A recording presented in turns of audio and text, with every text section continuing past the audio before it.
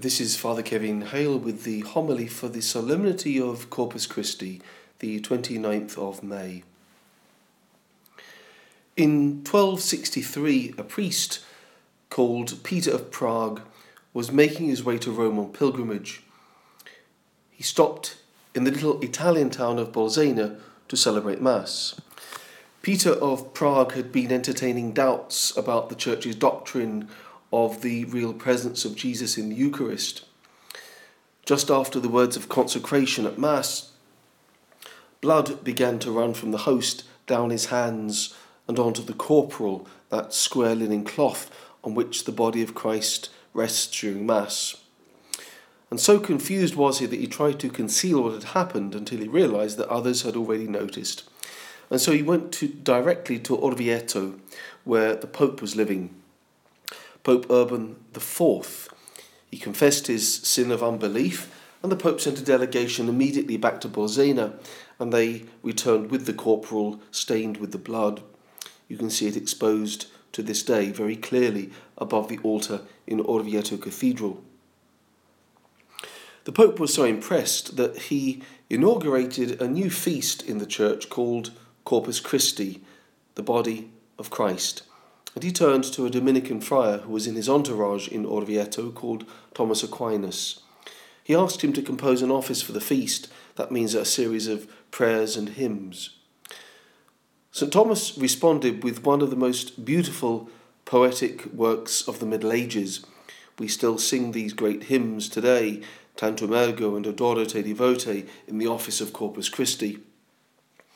Thomas Aquinas loved the Eucharist. He said Mass every day, and then immediately afterwards he would assist at a second Mass in thanksgiving. It's said that he rarely got through the liturgy without copious tears, so identified was he with the Eucharistic mystery.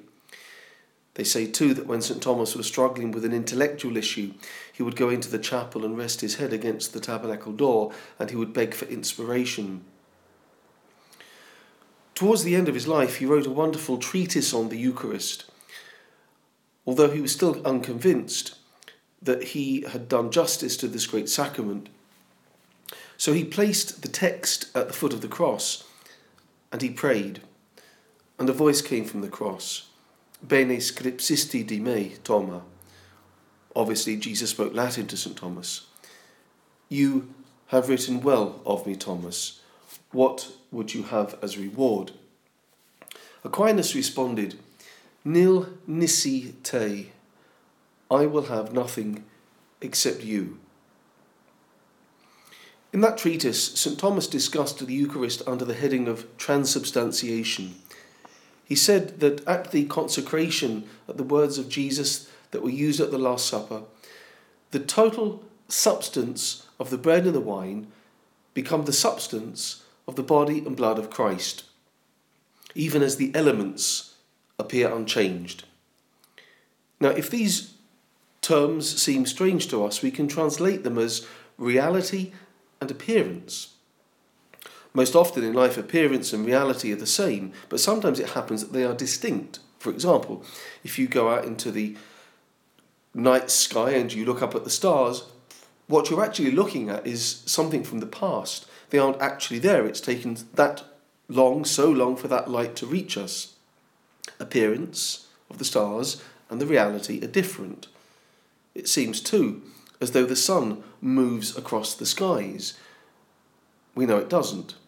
Appearance and reality don't come together.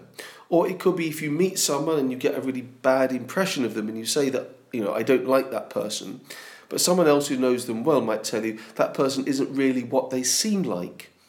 Appearance and reality don't always coincide.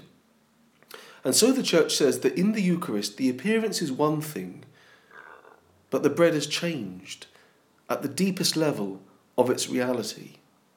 It looks like bread and wine, but the reality is the body and blood of Christ. How does this happen?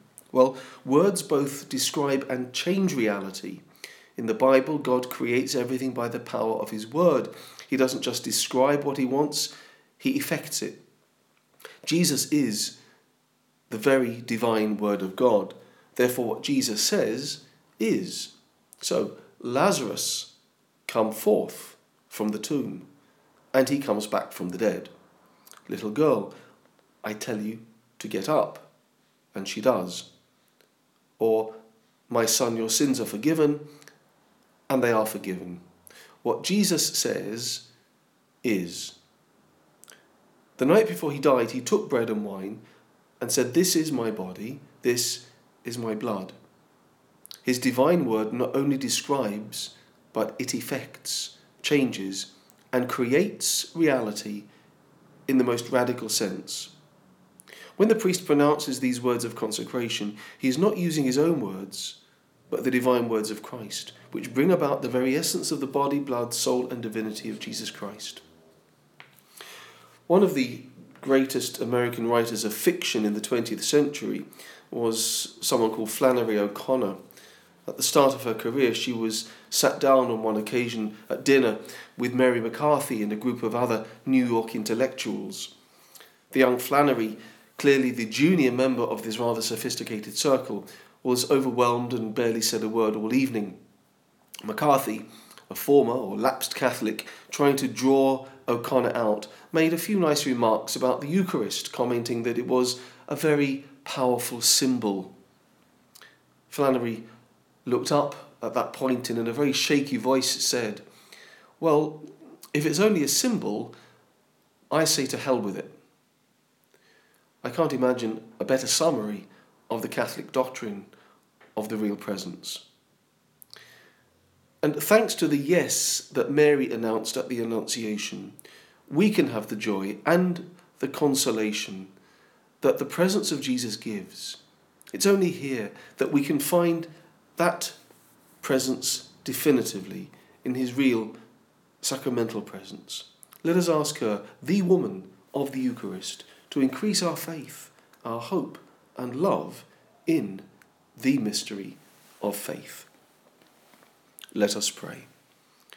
O God, who in this wonderful sacrament have left us a memorial of your passion, grant, we pray, so to revere the sacred mysteries of your body and blood, that we may always experience in ourselves the fruits of your redemption, who live and reign for ever and ever. Amen.